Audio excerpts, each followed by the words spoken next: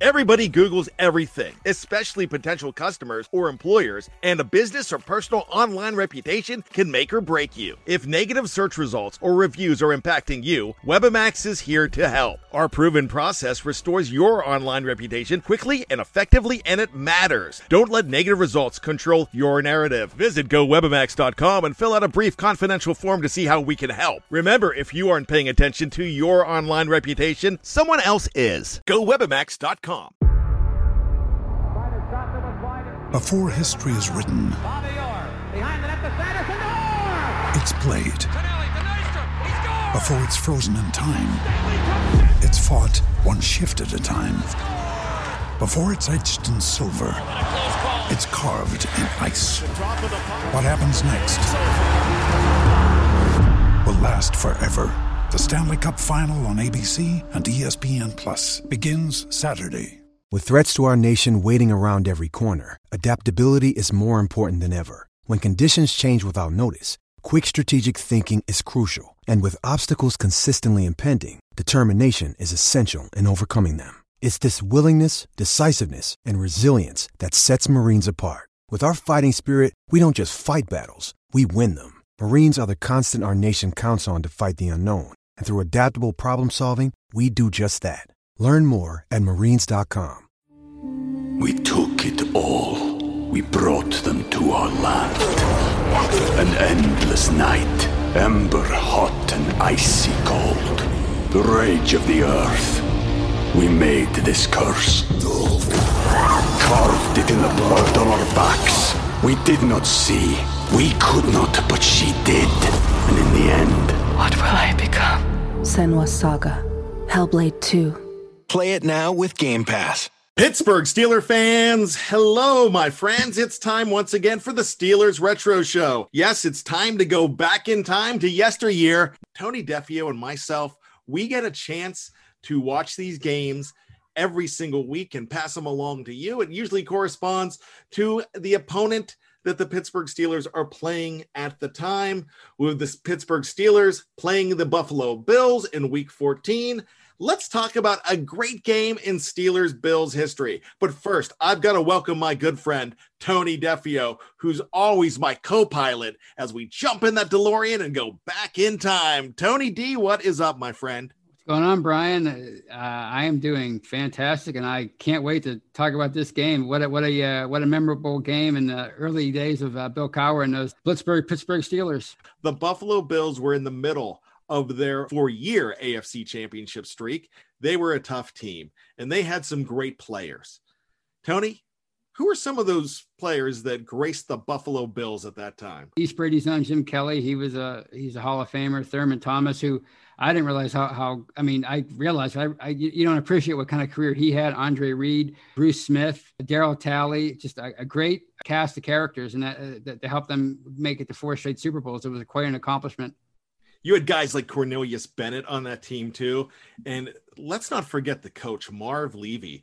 He, I believe he won a championship in the CFL. He also coached the Kansas City Chiefs early on too, but he became a Hall of Famer for his coaching days as the head man of the Buffalo Bills.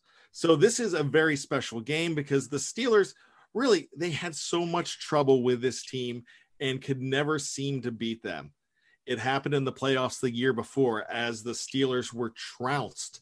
I believe it was 24-3 in the divisional game at Three Rivers Stadium. They also lost in 1992 in Buffalo. They lost in 91. They lost in 90. They lost in 88. They could not beat those Buffalo Bills.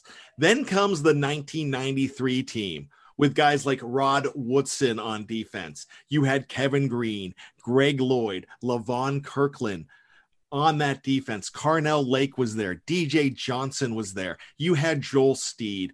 On offense, Neil O'Donnell was an efficient, good quarterback for this team. Barry Foster was there. Ernie Mills and Jeff Graham were playing on this team. Dermontti Dawson was your center, and he had a pretty good offensive line, all led by Bill Cowher, his second season as the Pittsburgh Steelers head man. And well, I know he played for the Eagles and the Browns. Was he from Ohio or something? Or maybe he was from North Carolina because he went to North Carolina State. I don't know where he was from. He was from Crafton, PA, where I live right now. The pride of Crafton. He has a street named after him now. The second most famous man to ever come from Crafton, with the first being one Tony Defeo. I would love to go on Tony Defeo Boulevard. I'm still waiting for that to happen. Same here. But someday. So the Bills coming into this game, Tony, they were 7-1. The Steelers were 5-3 at the time and fighting for the division in the AFC Central. And this is a time that we're going to go back to. We're going to go back to November 15th, 1993. It's a time when the number one movie at the box office was The Three Musketeers. The number one song is actually one of my favorites. I love me some Meatloaf. You like Meatloaf? I'm not just talking about the dish, Tony. Yeah, he had a pretty good run at that time. Yeah, I was a pretty good fan of his back then. And Jim Steinman penned this song called "I Would Do Anything for Love, But I Won't Do That." And I got to tell you, that was an 11-minute masterpiece at the time.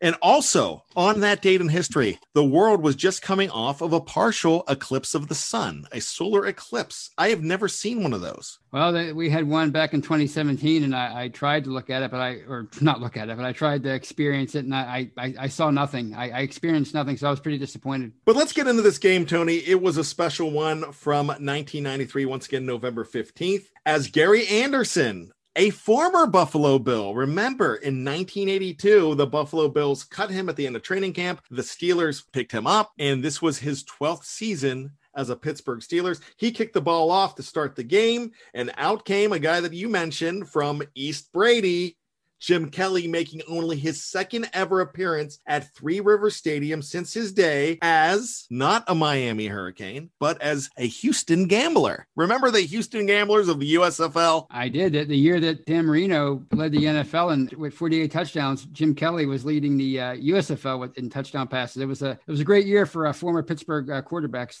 And I was a big fan of the Pittsburgh Maulers. I watched those games. I still have my original Pittsburgh Mauler t-shirt, but I digress. So here comes the Steelers defense too. The defense without nose tackle Joel Steed in this game.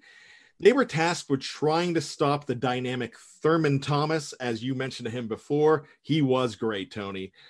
He was one of the league's best rushers at the time, and it was all number 34 in the first 4 plays for this team. After moving the chains, Kelly went deep to Don Beebe. That's another fun name. He was blanketed by DJ Johnson, and then back to Thomas, who was covered by the rookie Chad Brown. They had to punt. So the Steelers take the ball for the very first time in this ball game on Monday Night Football, as I failed to mention. Yes, it was so great to go back and get a chance to listen to a younger Al Michaels, who I think Al Michaels is one of my favorites of all time. The late Frank Gifford was in there, and Dan Deerdorf, who was pretty good in that trio as well. They were hosting this game. I bet you enjoyed that yourself. Oh, I love those guys. I was a big fan of Frank Gifford. I loved his very matter-of-fact delivery. And, of course, Al Michaels is one of the best ever. So Neil O'Donnell and the Steelers offense comes on the field on second down. One of the best rushing attacks in the league as the Pittsburgh Steelers reeled off 6 against the 21st ranked Bills against the run with Barry Foster running the ball. Then O'Donnell started spreading it out. He had completions to guys like Jeff Graham, Dwight Stone, Leroy Thompson, Ernie Mills, Barry Foster, and Eric Green. That is 7 different receivers in the first series, Tony. They were really spreading it around. It was a fun offense to watch.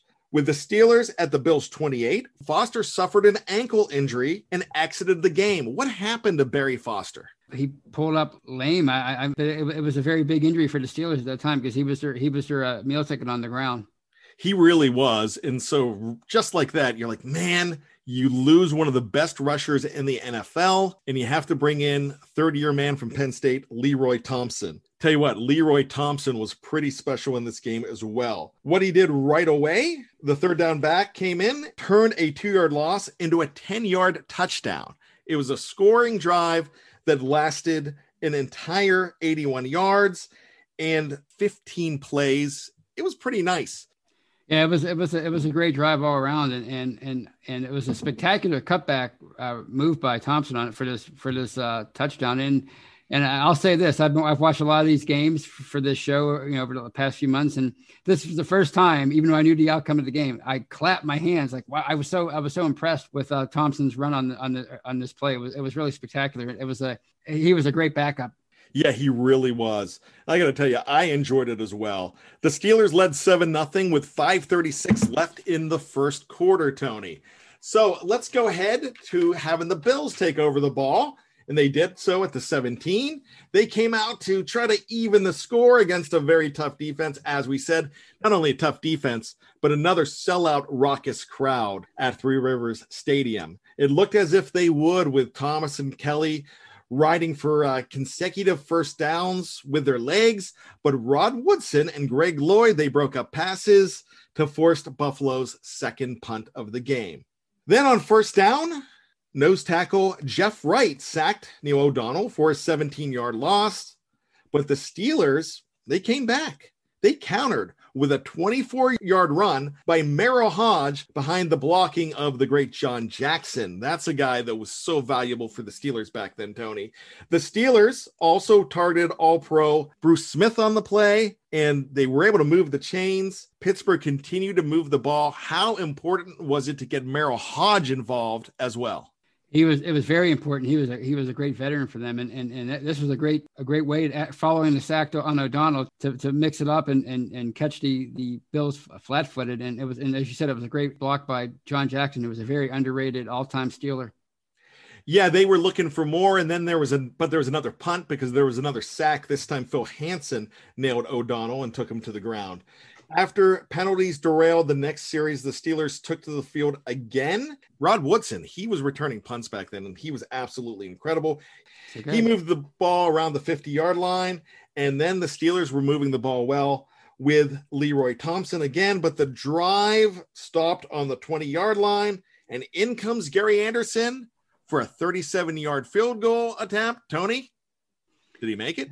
He sure did, and it was 10-0, and he was one of their more valuable offensive players for them throughout his career. He was a very dependable kicker for his time. He absolutely was. Gary Anderson, I mean, he is not going to go in the stat book as the greatest in Steelers history because of his percentage was lower, but a lot of the percentages were low back then, not like they are today. But Gary Anderson was absolute money for this team and always got the kicks when they needed them. He had a big game on this date in 1993.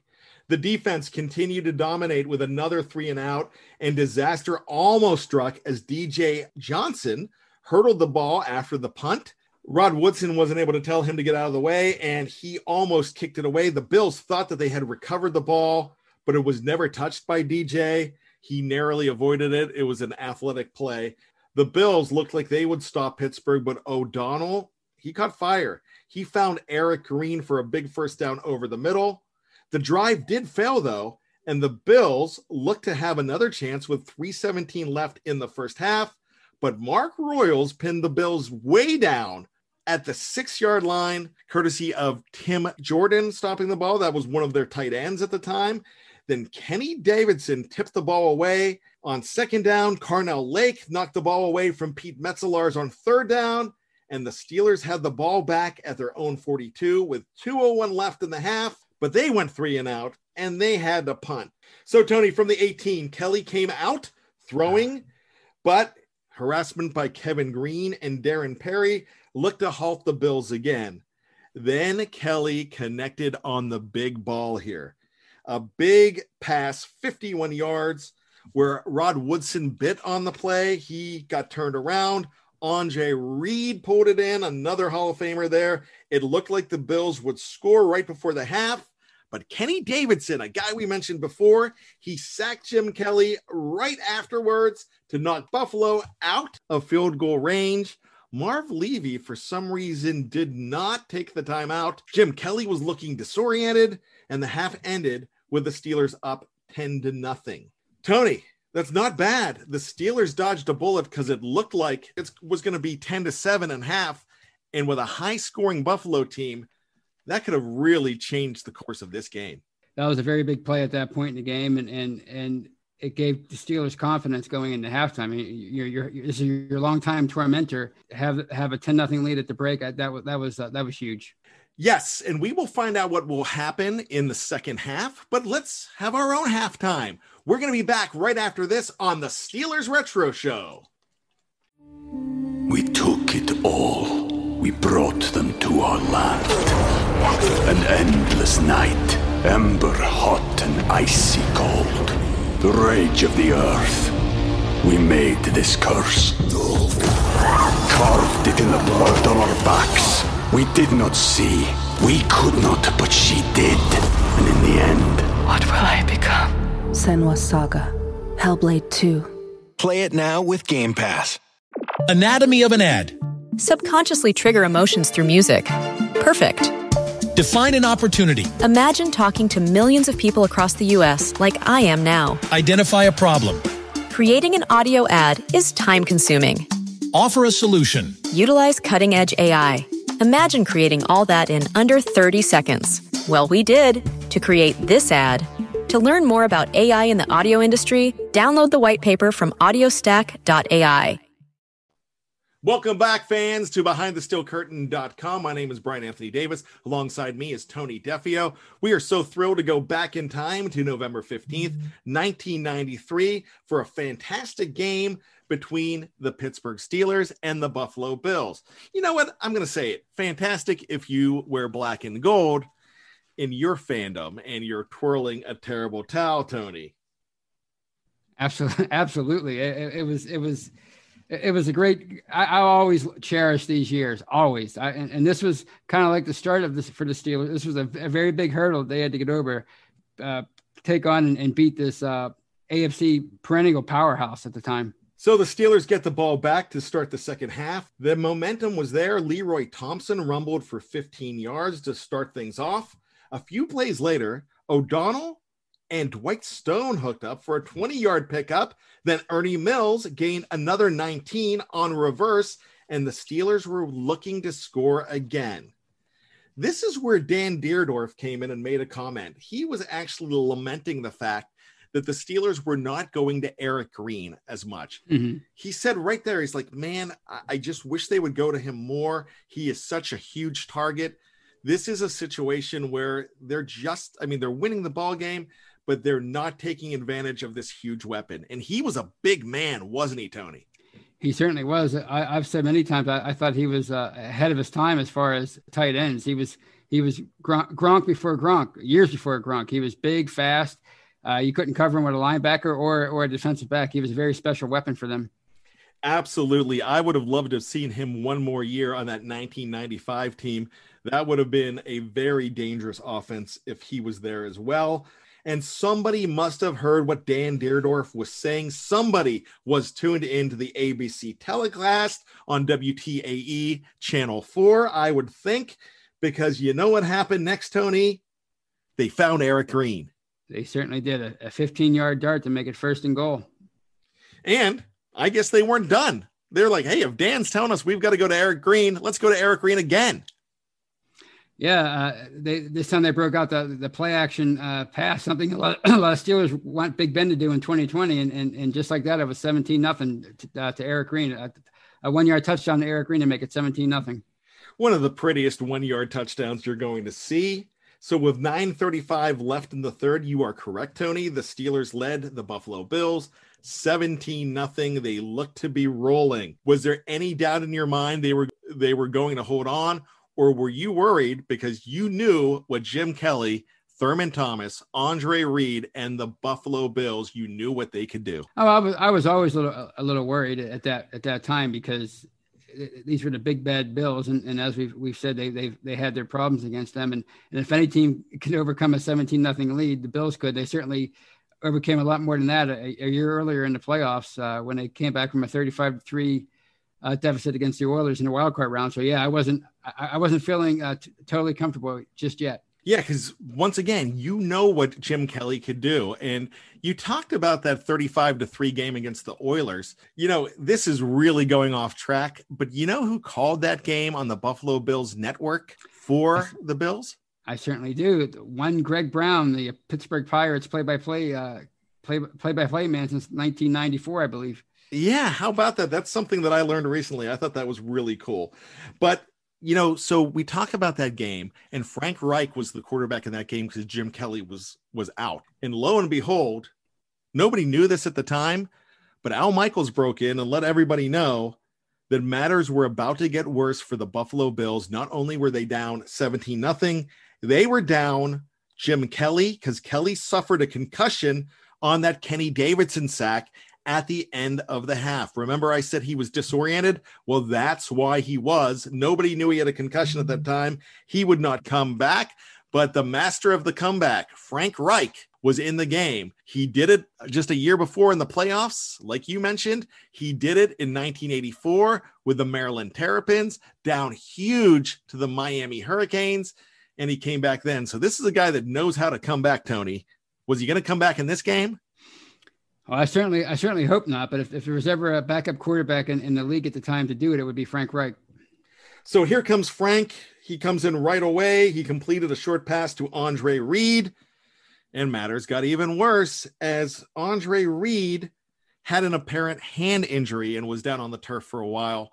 It turned out to be a wrist injury that did not hamper him for the whole season, but it affected him the rest of this game, Tony. Yeah. He was a valuable weapon for them, but he was a little bit too injured to be effective in this game. So a punt would follow, and after another completion for the Steelers to Eric Green, and after a fake draw, Adrian Cooper caught a huge pass. That's the other tight end. The backup tight end was huge. He was huge for the Steelers. He got a 37-yard gain, and the Steelers were moving the chains again, Tony. Yeah, Adrian Cooper, speaking of long-lost Steelers from the past, Adrian Cooper was a very along the same lines as an Eric Green, a very athletic tight end for them who had a few good years for them in the early 90s. Absolutely. But the problem was they could not really capitalize on that. A big sack. Marvcus. I always had trouble with that name.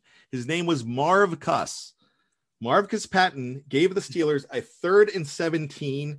And here comes O'Donnell. He went back to pass, and Oliver Barnett knocked Neal on his wallet, and Neal could not follow through with the ball, and he throws an interception to Mark Kelso, and it was a big interception for the Bills. They've got a chance to come back, Tony, but something happened here. Good old Oliver Barnett he hit Neal O'Donnell a little bit too late, and he was called for roughing the passer, and the Steelers had new life. Yep, it's negated. Now it's 1st and 10 at the 10 for the Steelers. What a break.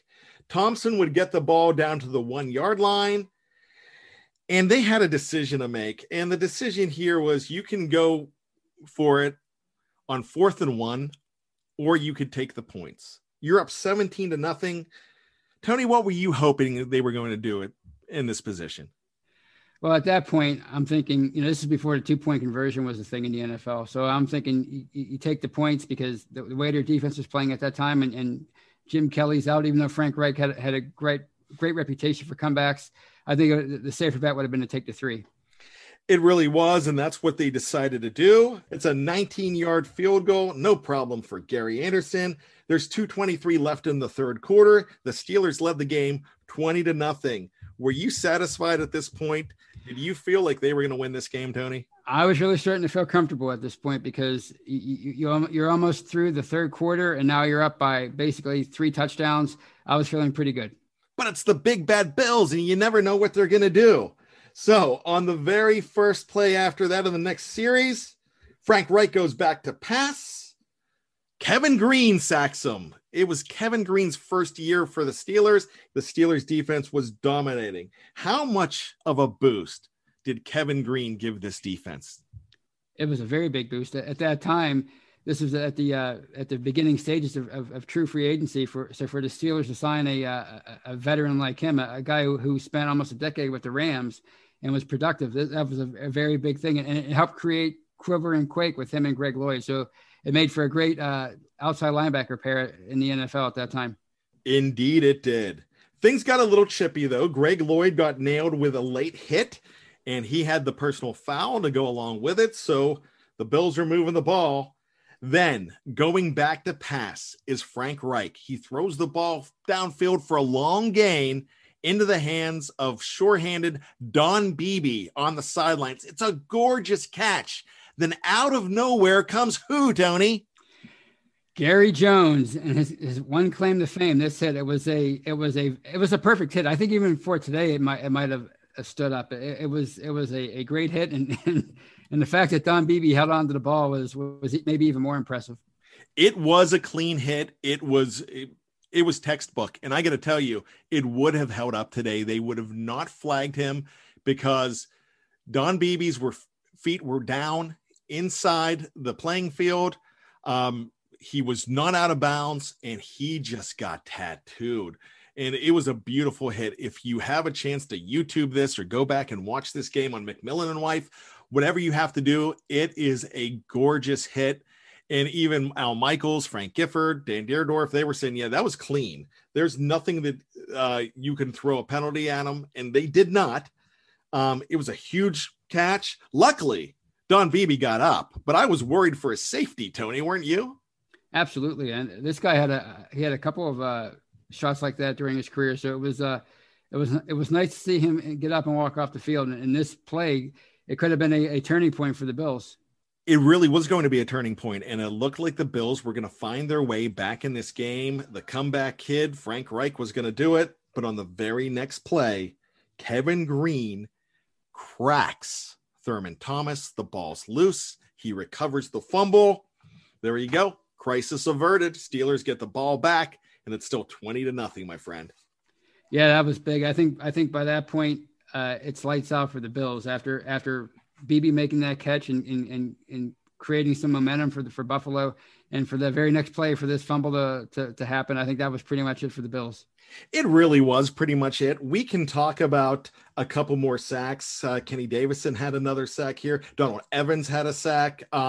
O'Donnell had some great passes to Jeff Graham. Merrill Hodge comes in the game. He's running wild. Leroy Thompson gets over 100 yards for the Steelers in relief. It was his second 100-yard game. He had a very good season in 1993, as you would not see Barry Foster the rest of the year. He had troubles with an ankle, but the running, the legs of Leroy Thompson got them to the playoffs as well. The Steelers ended up winning this game, so it was a special night. The terrible towels were flying. Everybody was having fun. The Steelers tacked on another field goal. It was 23-0, and that's how the game ended. The Bills fell to 7-2, and the Steelers were in first place in their division, Tony. What are your memories of this game, Tony? Because it felt good to me. It felt really good. And my biggest memory, it was an NFL Films highlight of Greg Lloyd. You know, Greg Lloyd, the meanest man in football. He was walking out the field, and he was saying, they're going to say the Bills were injured in this game, and that's why they lost. But the bottom line is the Bills got their bleeps kicked tonight, and that's my favorite memory from that game. You know what? He was one of those guys that you can call one bad apple. He was tough.